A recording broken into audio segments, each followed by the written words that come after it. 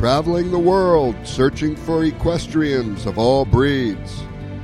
The journey starts now on the International Equine Network.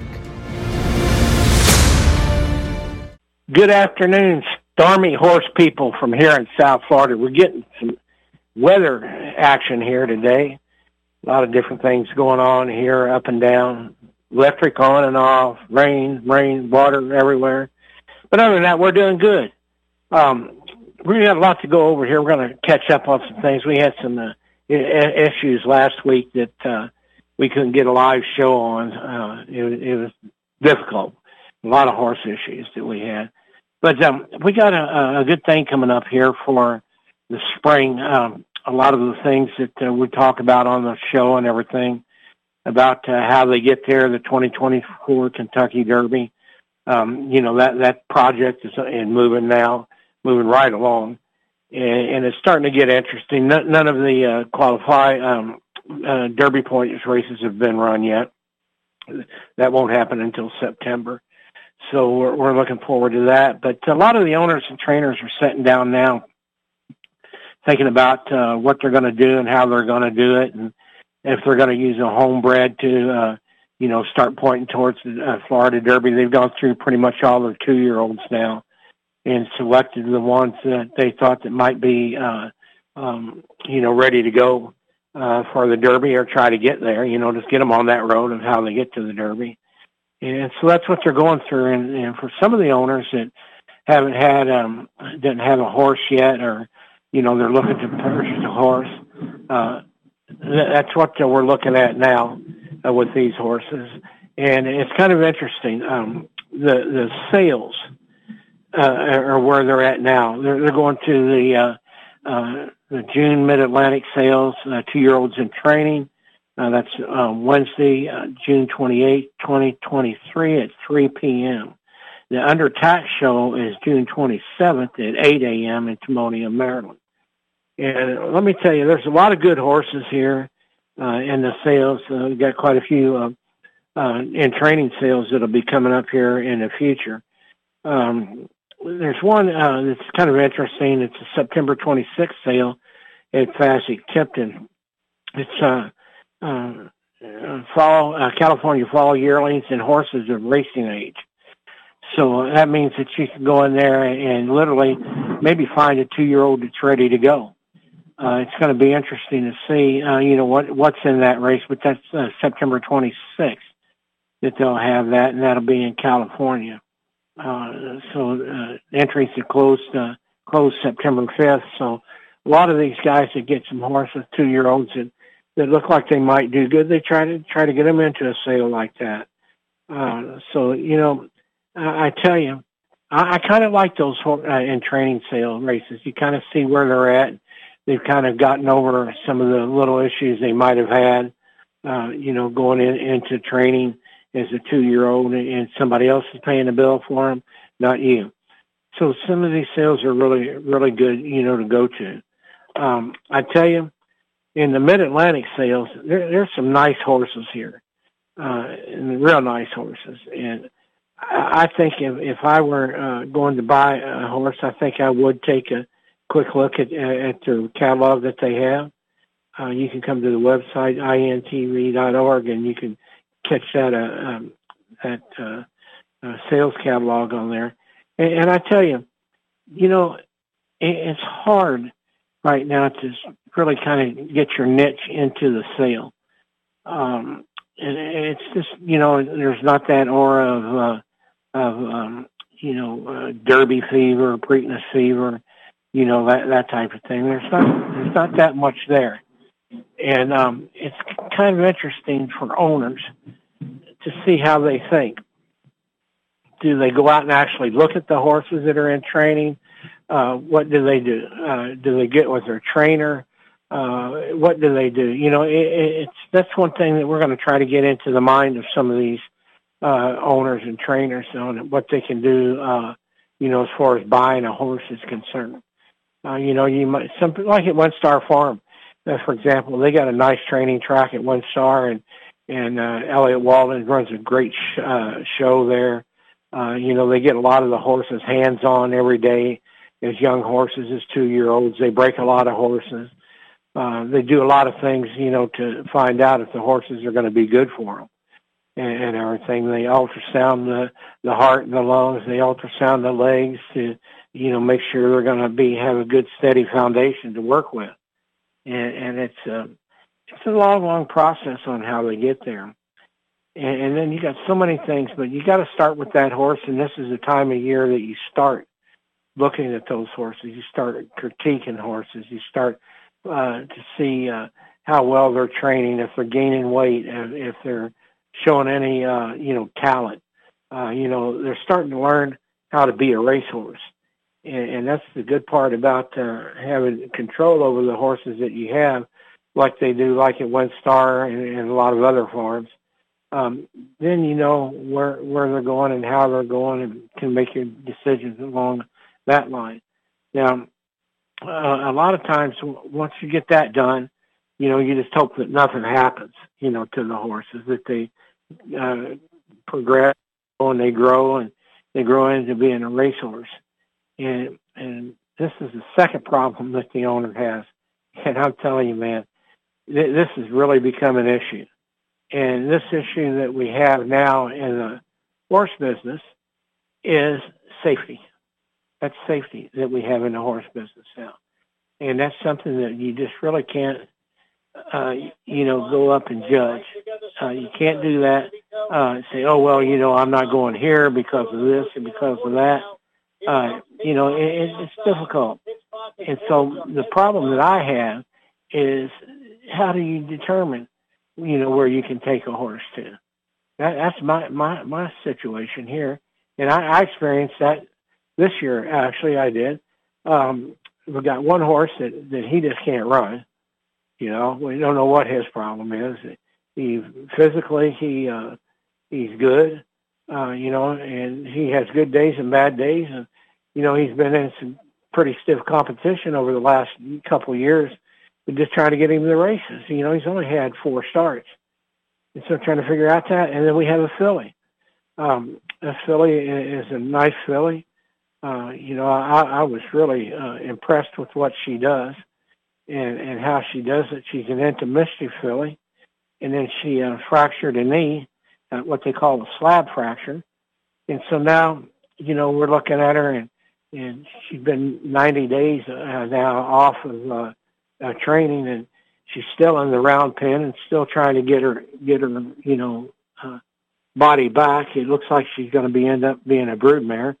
We're not going to try to push her and, have her do anything that, that she can't do. We know that there's an issue, and so we really watch it, and it's more important to us for the horse's health than it is for, us to race her. And, she had 2 wins in a second, so we're happy with that, and she'll probably end up being a broodmare. But that's just showing, the time of year that we're at and trying to get everything, going, all these owners trying to go on. And with the track situations that we've had here lately, it's been terrible. We had an issue at Churchill Downs. They had a multitude of horses break down and had to be put down. We've had them at Santa Anita. We've had them, just about every track has them, but some, more than others. And unfortunately at Churchill Downs this year, it was during Derby week. And all kinds of accusations were being made about the trainers, not having a fit horse, horse breaking down. They had drug issues. They had all kinds of things that were going on with this. And so I never really rushed to judgment. I have to find out why these horses are doing it. And what happened to them. Was it genetics? Was it medication? There's all kinds of things that it could have been. And so finally they came out with the studies. The Kentucky Horse Benevolent Protective Association came out with them, and they started looking at things, and they said, well, was it the track? Was it the track? They did everything that they could to do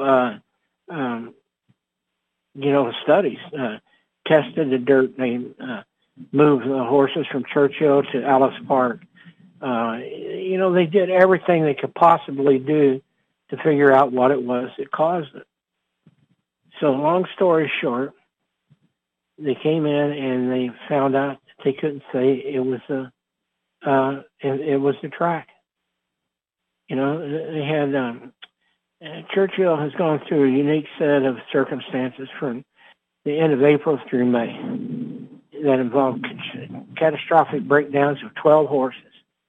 These horses had led to some changes to the study.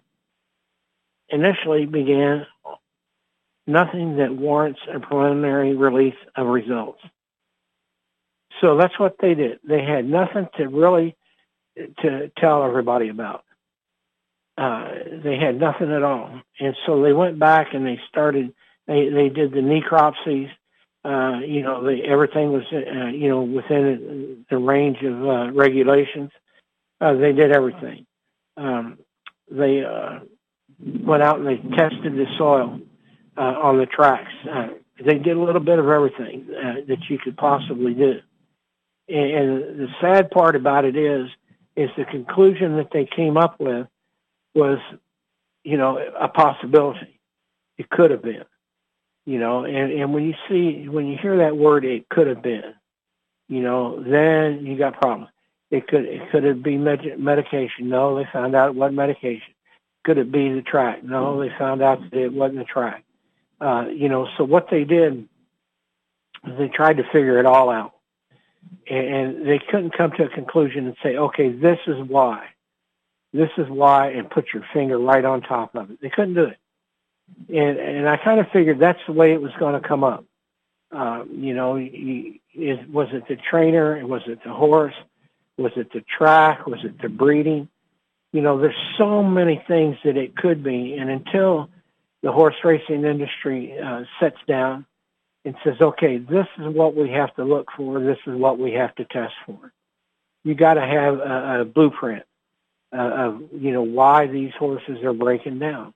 And same thing with the show horses and standard breds and polo ponies. There's a lot of things that need to be taken into consideration. And one of the things that I think that it could be, and possibly very, very much could be, is the density of the bone.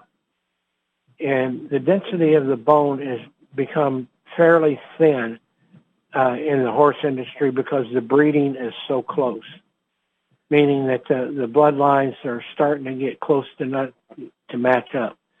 And you need some fresh, bloodlines interjected into the horse industry.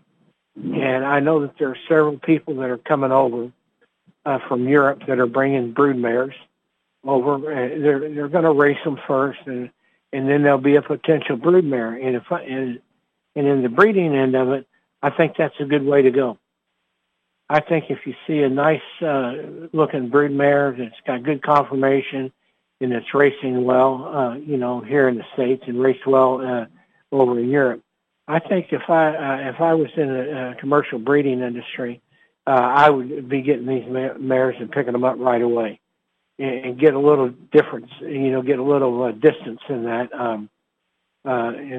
breeding on my horses. That's the way I personally think. I could be wrong, I could be right, but the point is that nobody really knows why our horses are breaking down. Is it the training? Is it because they start at a young age? There's just so many things. You could have a whole, legal pad full of, what could cause those breakdowns. One thing that I was always interested in is they said, all the horses in Kentucky, it's got to be Kentucky bred. And so it sent me to thinking one day, why Kentucky bred? Is it the ground? Is it the way they're raised? Is it the weather? Just why is it always Kentucky? So then I started really looking at the statistics and found out that, the statistics of having a horse bred in Kentucky was just overwhelming. And so that's what I put on the top of my list. where were the horses foaled at? Well, when you have horses foaling, twice as many in Kentucky as you do Florida or New York or, wherever, that really throws your statistics, out of whack. And so then now I'm going back to start seeing how many horses were bred in Kentucky, how many horses were bred, like in Florida, New York, Pennsylvania, or what have you. So that's what I start looking at now. So I think that's a good base foundation to start checking out about how these horses are breaking down. And it's kind of interesting. You've got, per capita, you've got just as many horses breaking down as you do from Kentucky and Philadelphia, and Pennsylvania, and Florida, and what have you. If you take 100 horses from each, you have about the same amount, breaking down. And so now we're there. That's step 2. As in our little checklist that we're running, where were they bred at? Okay, so now we're looking at that, and then what stage of training were they at? Were they 2-year-olds? Were they 3-year-olds? 4-year-olds? Were they in New York? Were they in Kentucky, Florida? Just where were these horses at? And that's the big thing that you start looking at. So now we're starting to get a little headway here and kind of, starting to eliminate a lot of different things. Then I go back to the weather. The weather has a big part of it. Has a big part of how they go. And I was saying, oh, Florida, that's the place to be. Oh, California, that's the place to be. And it really doesn't make a difference, where they're training at. I found that out real quick this year because a lot of the horses that broke down came from good weather like they did here in Florida, and then some come from Louisiana and where it was raining, Arkansas, New York, Kentucky, that type of thing. So now we're starting to get a little more, specific in why they're breaking down. So after doing that, going through how old were they and, where did they train at and what have they done? Now I went back to looking at the feed, how these horses were being fed. And, the trainers that are feeding them and all the different things that they have. It was really interesting. Back in the day, it used to be hay, oats, and water, a little barley, in there, some carrots. But nowadays, we got all kinds of feed that these horses are being fed. And, when are they getting the proper nutrients in their feed at the proper time of growth? So in other words, when they get that growing spurt, are they getting, the right feed, the right supplements, the right everything? We don't know that because we don't know how these trainers are feeding. So that makes a big difference, in itself right there. So now we're thinking about feed. Could that be it? What point at their training do you adjust their feed? That's all you got to get with your feed dealer. And that's what I like so much about hallway feeds. They got everything. They can tell you everything. So now, I'm starting to look into the feeding of the horses. That makes a big difference because when a horse is getting ready to growing and getting ready to start training and moving on up the ladder, what happens is like their bones are very, very, I'm not going to say fragile, but they're sensitive. And when I say they're sensitive, that means that when they start training and stressing and exercising their bodies grow. And when they're growing like they do, it damages the bone cells, the bone structure. And I don't mean damage like in, breaking a leg or, anything. They're damaged, they're stressed. And when they start feeling that stress, the body sends antibodies and and blood, to that area to help, heal that damage that's being done. And my theory is that, if you're stressing a horse over, let's say a 2-year-old goes into training on the 1st of July, and you start training, at what point in time do you give that horse a rest? What time do you give him a rest? Do you keep going, 30, 60, 90 days? Or do you go 10 days and then, walk a couple of days, then go another 10 days and walk a couple of days, to try to kind of let their bodies heal a little bit, because they are being damaged when they're training, and they're getting all that extra, blood and antibodies, thrown to that area. And then when you do start training them, how do you change their feed? Do you give them supplements to help them, repair their body? That's a big thing right there in itself, is teaching a horse how to recover from training. And it's difficult. It's very difficult because every horse is different, and there's a lot of different things that you can do with them, and it makes it tough. So now we're to that point, and then they have a thing, what they call buck shins, and that's exactly what we were talking about. Their shins get real sensitive from training, and, sometimes you can't even hardly touch them. And a lot of times what they do is they'll pen fire the horses back in the day, and they'll teach, help tighten that skin up around those shins. Or do you just turn them out and let it, repair itself naturally? So all these things that we're talking about now, as you can see, there's so many variety, from feed to training to, how they're being, how they break them, to the saddle and get them to go. There's just so many things that are being thrown on the horse's body now that, you have a hard time dealing with. So now that's what we're looking at. So now we're getting way 6 months, we're 6 months into the training, and we have to start getting down to serious, training type of thing. So, that's what you go through there.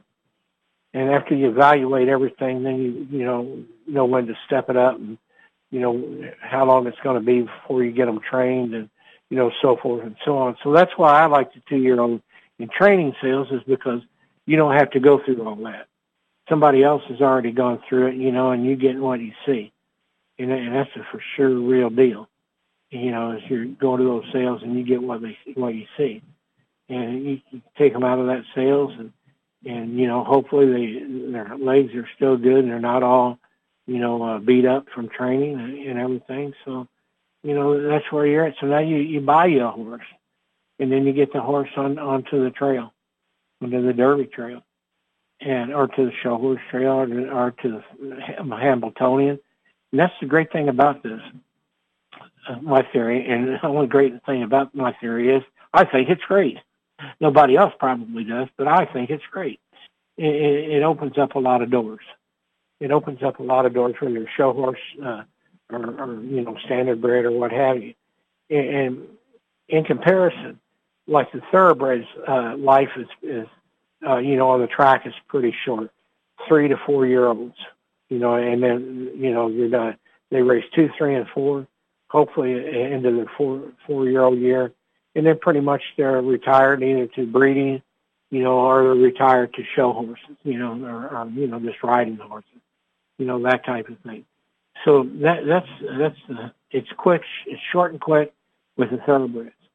But by comparison, show horses are not going down to catastrophic injury, or standardbreds either. And this is the reason why I think they don't break down as much as thoroughbreds do.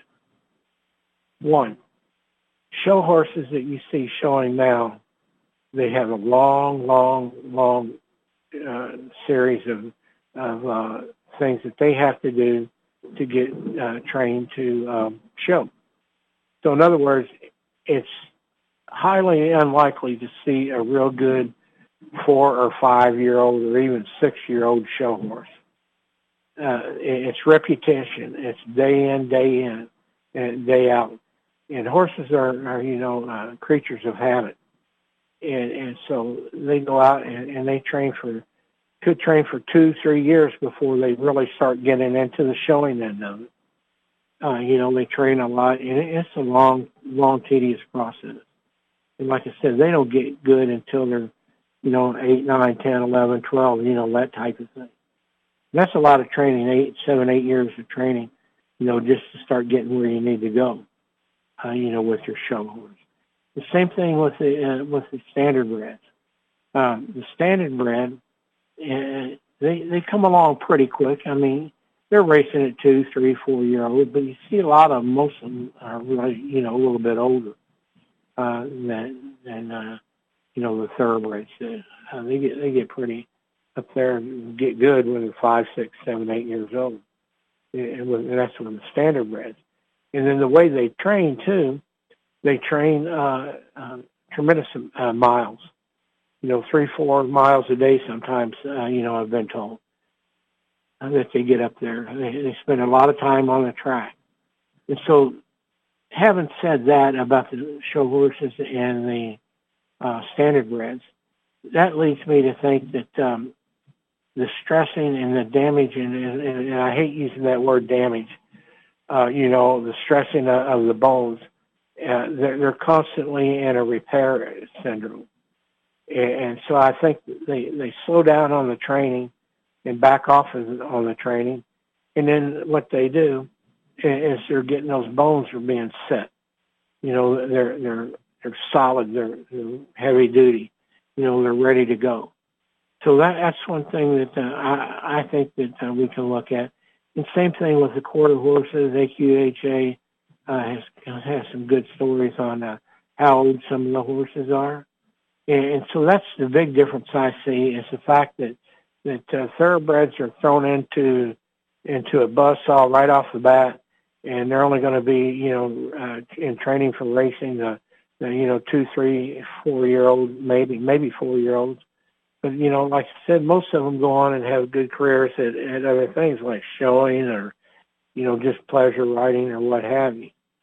So now that's a lot of stuff that we've covered about 2 years worth of possibilities there with the thoroughbreds. But I'll get to my point here in about 10 minutes while we're talking about this. And so now everybody's, what if he breaks down? What about this? What about that? And of course, when you're at the Churchill Downs in the Kentucky Derby, you're sitting there going like, holy cow, our time in the spotlight, and this has to happen now.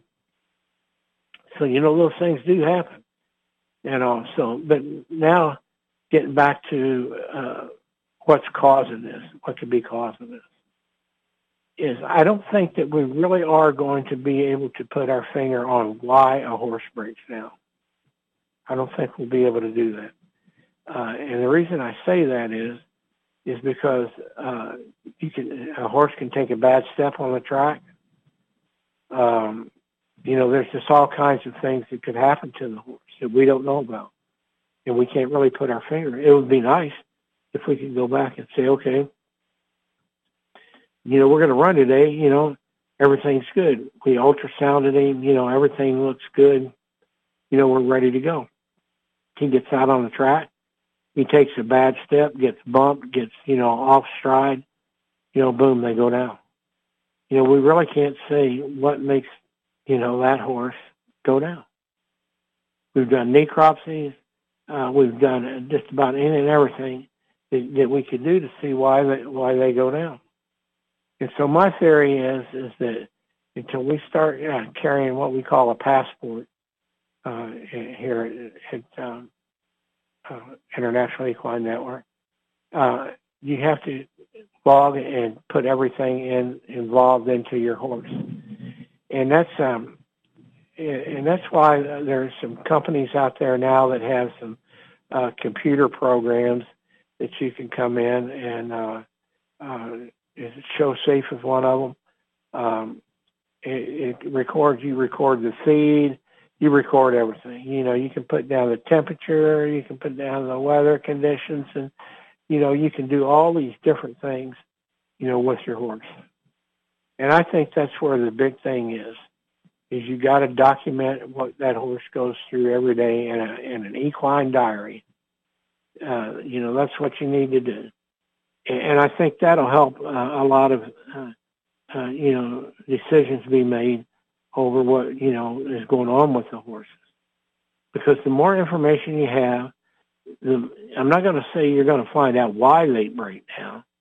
I'm just saying you're just going to find out, what could have done, what could have happened. We don't know if there was a hole in the track and the horse took a bad step. If there was an old horseshoe down deep in the dirt, took a bad step. There's just so many things, that we could say that happened to these guys when they're out running. And we're not going to be able to put our finger on it, immediately, if ever. The only thing we can do is make sure that we have safe racetracks, safe training tracks, safe conditions all the way around for the horses. That's the only thing that we can do. As long as we do all those things, we've done everything that we possibly could do, on doing this. And one thing that I like to see is Heisa has suggested that every track has a safety secretary or safety, head of safety there. And they can monitor the tracks, every day. Was the track muddy? Was it hot? Was it cold? Was the track heralded, properly?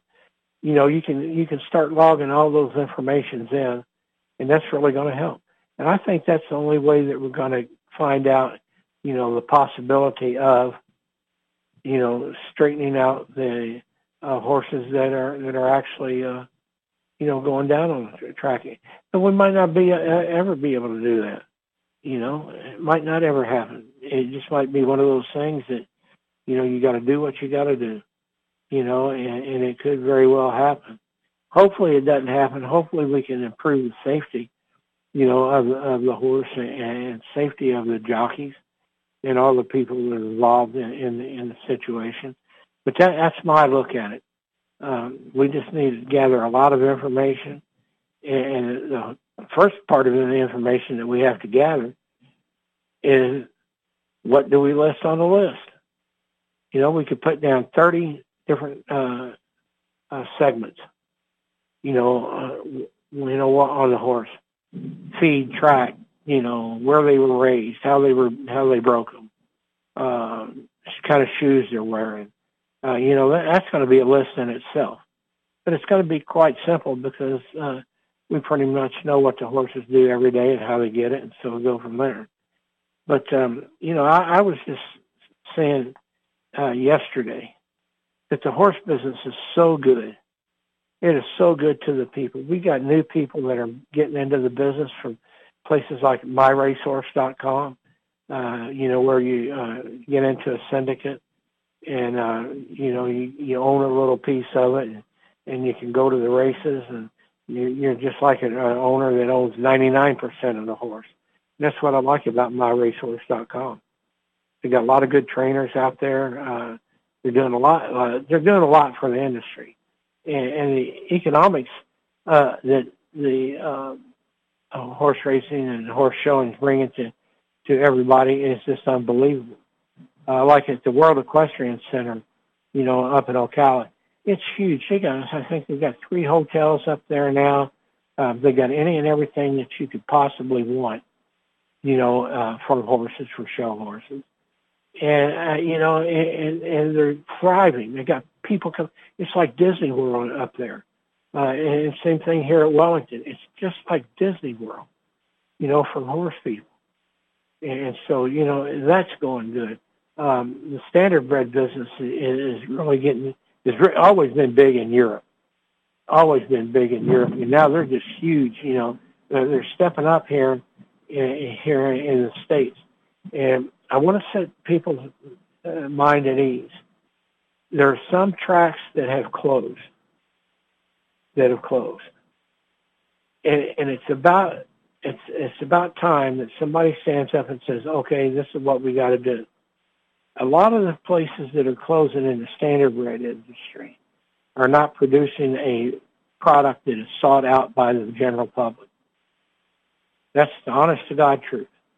They're biting the dust right and left because they're not putting on the show, for the people like they're doing at Belmont Park, like they do at Del Mar, like they do at Churchill, Keeneland, Saratoga, and some of the things that that you could be doing, and people get into here. It's like, for example, up at Saratoga this year, July 21st, they have they give to everybody with a free admission. They have the cooler jug. It's a nice jug that you can take around with you and carry water everywhere. Not too big, not too small, but enough to get the job done. Then they have the dry fit T-shirt. That is on August 11th. It's a Saratoga T-shirt. It's got the Saratoga emblem on it. So does the water cooler. The bucket hat is August 18th. If you're out in the sun a lot, everything in this bucket hat will fit, keep you protected.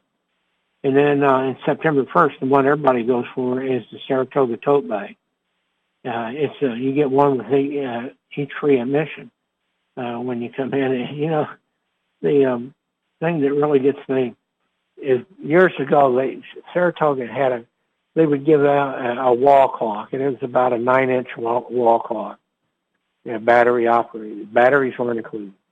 But let me tell you, people would go up there on clock day, and those people, they go pay their admission, $1 admission, and go through, and then they would come back and go through again.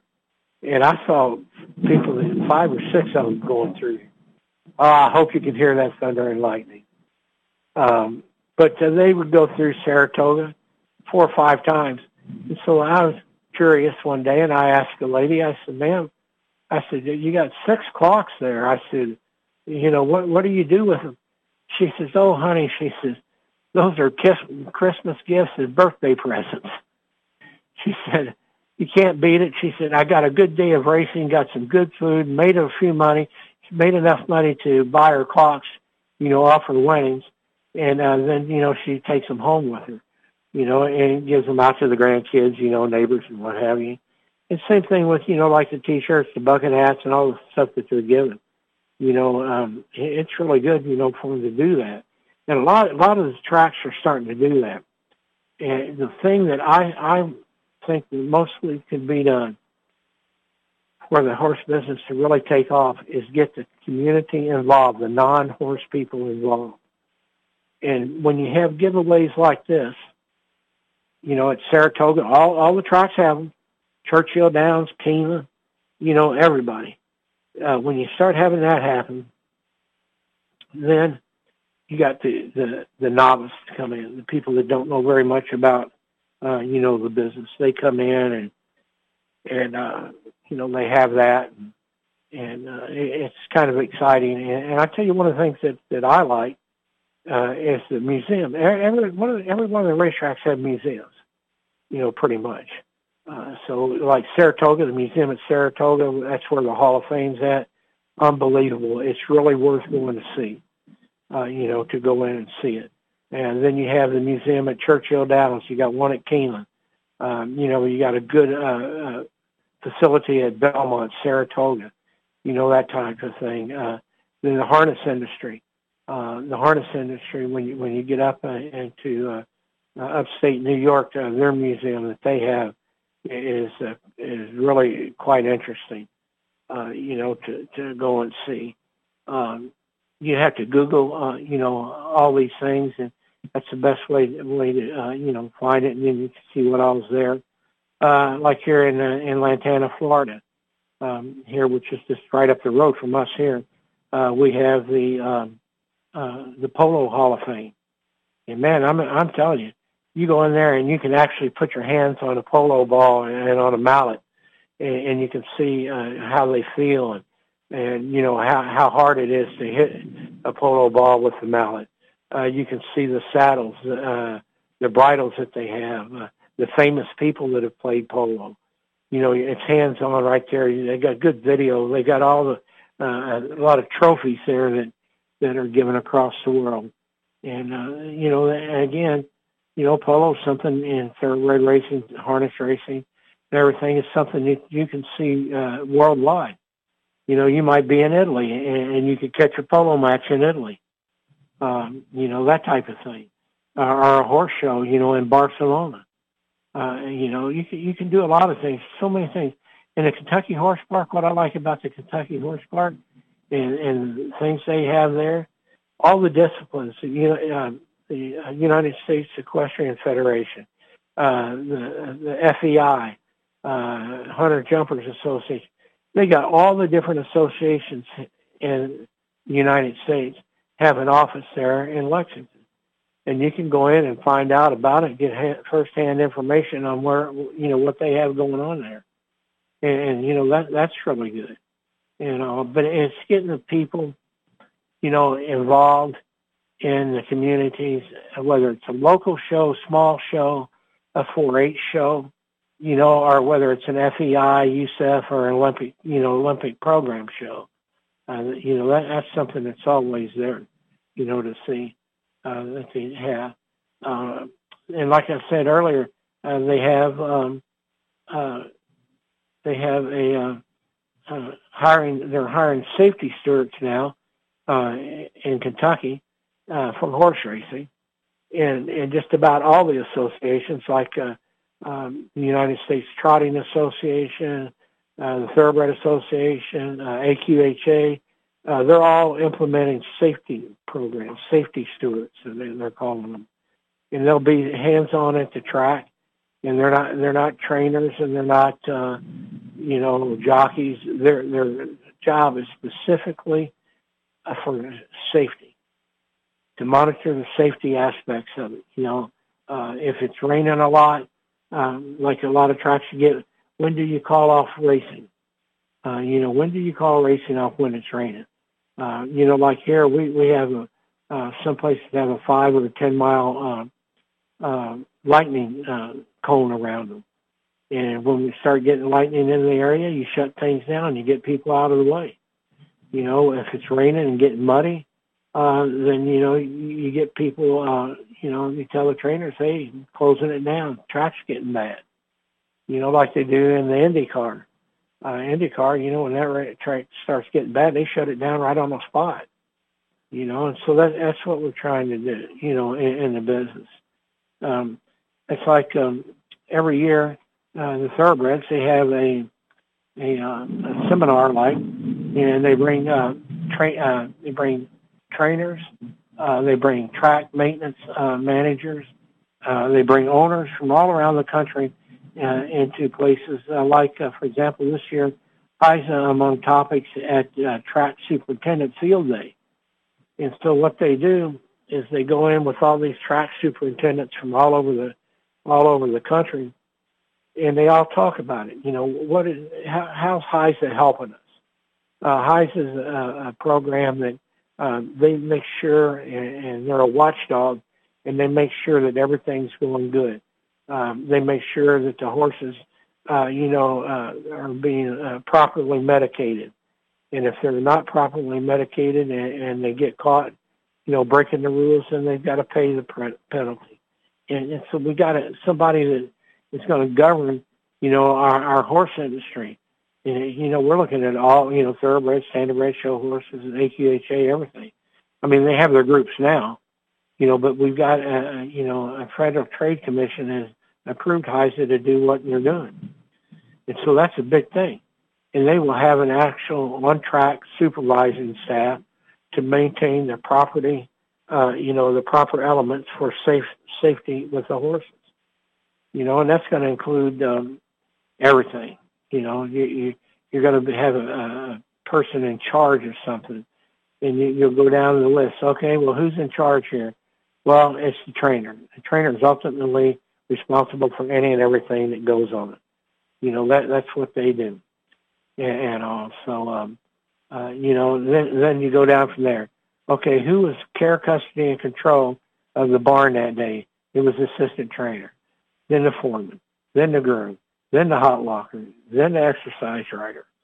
So, you make sure everybody's doing their job. And this is going to help with safety and integrity, of the horse business. And I say horse business, I mean everything. So we want to see that happen. So now, we got so many doggone things going on here now, it makes your head spin. And it just makes your head spin. And we need to get things going, for the general public to see. Let them come in and understand how it works, why things happen. And I'll give you a good example. There's a saying called carpe diem, seize the moment. And that's what we have to do here in the horse business. We have to seize the moment. And one of the things that I like, back at here a couple of weeks back, we had on the 10th of June, we had a race at Belmont Park. It was called the Hillendale Metropolitan Handicap. It was a Grade 2 race, and it had a lot of the horses that were Derby potentials and ran in the Derby and that type of thing. Real good field. But there was one in particular horse in there. His name is Cody's Wish, trained by Belmont. This horse was a phenomenal horse. He could just run like there's no tomorrow. He was very good. Godolphin owned the horse. And again, and the whole thing, the point that I'm making here is about getting people involved. Well, with Cody's Wish, he was at the Godolphin Farm in Lexington, and there was a young man that came out, and his name was Cody. And he has some physical disabilities and issues and, was very limited in what he could do. So his parents living close to Lexington, they took the barn tour of Godolphin. And a lot of the thoroughbred farms have barn tours, and, they're trying to get the people involved and check it out, and in the novice people, a lot of the people like me, I like to go to them too, even though I've been in the business all my life. But I just like to go in and see what's going on. And so Cody's father had brought him over to Godolphin. And Cody was in his wheelchair, and they had some young horses out there. And this one young horse that they had took notice of Cody. And he went over to Cody, and he started nuzzling Cody and smelling him, and just showing a lot of affection for Cody. And the parents were really amazed, that had happened. And so when they got ready to name the horses, at Godolphin, they named him Cody's Wish. They named the horse Cody's Wish. And this horse has just literally been a heck of a runner. This horse can just run. He's won a lot of money, did a lot of things, and won some big races. In Breeders' Cup, he was there for the Breeders' Cup, and Cody was there. He was there. But due to some travel arrangements that they couldn't get through here at Belmont Park, it was race 10 at the Hillendale Metropolitan. This is a horse that, man, he's something else. It was $1 million purse going a mile. And everybody knew about Cody. They had a story on NBC about Cody. His dad was there. Everybody was there. Cody watched it on TV from his home in Lexington.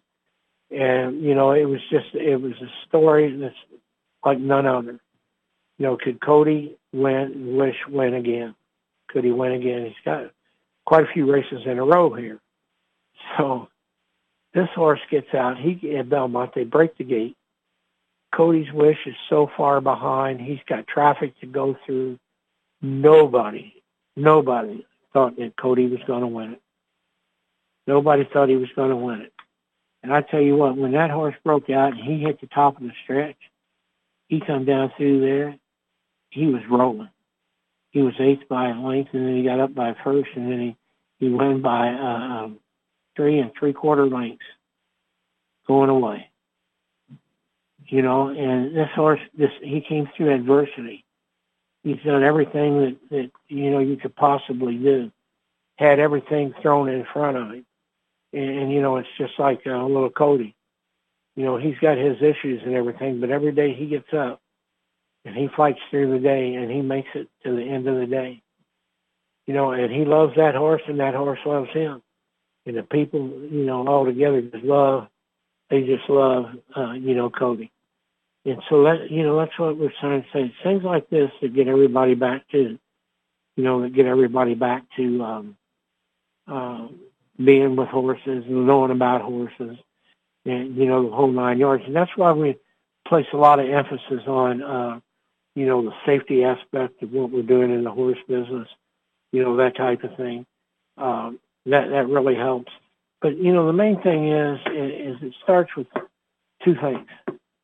At the end of my rambling on here, in my opinion, it starts with two things. One, it's safety of the horse and the horse people in the horse industry. That's the first thing. Two, it starts, we have to have a good start with the public, the people, the general public, the education. They need to understand what they're going to see. Sure, if a horse breaks down, has a catastrophic breakdown, that's all over the news. All over the news. But then when you have a horse like Cody's Wish, you don't see that very often. You don't see that too often. But there's so many things that we can do with the business. Places we can go and how we do things. But the main thing about it is education. We got to educate the horse people, the horse owners. We got to educate the general public, and then we got to take all the information that we can and create a program to where the horse industry is safe. It's like my dad. My dad was an OSHA inspector for many years, and he'd have to go in and look and see if the facilities were safe. There's a lot of times there's little things here that you and I might not think of, but a person can trip and fall on it, or a sharp edge on a bench, at the racetrack could cut somebody. So it takes a lot of people putting in their opinions and telling you about the horse industry, whether it's safe or not. And that's the problem. You got to see something, say something. Make it happen. Get it to be good. But all in all, this is the month, end of June. It's where the owners really have to start, pointing towards the Kentucky Derby. You got a lot of things to do, and we just talked about, a lot of things. Selecting a horse, getting a trainer, feed, transportation, race schedule set up. Now's the time, because September 17th is when the Derby point system starts, and every race, every point counts. So you got to be all part of it. You got to be ready to go September, the middle of September, for how they get there, the 2024 Kentucky Derby. And it's going to be interesting. So all I can tell you is horse equestrians and horse people and just the general public, Google horses in your area. Go out and see a horse event. Do something, where you can, really get to know the industry. Educate yourself on it. And the final note is that I got a friend that she's in the horse business big time, nationally and internationally known. It's not live horses, not a real horse. It's hobby horses. It's these little horses that they have, that they collect. They're like kids' toys. And next week we're going to talk about how many she has, how much they're worth, and how you can get involved in it. So until next Friday at this time, hopefully it'll be storm-free here and where you're at, and we will talk to you then. This is Scott Miller from the International Equine Network saying, go check out the horses.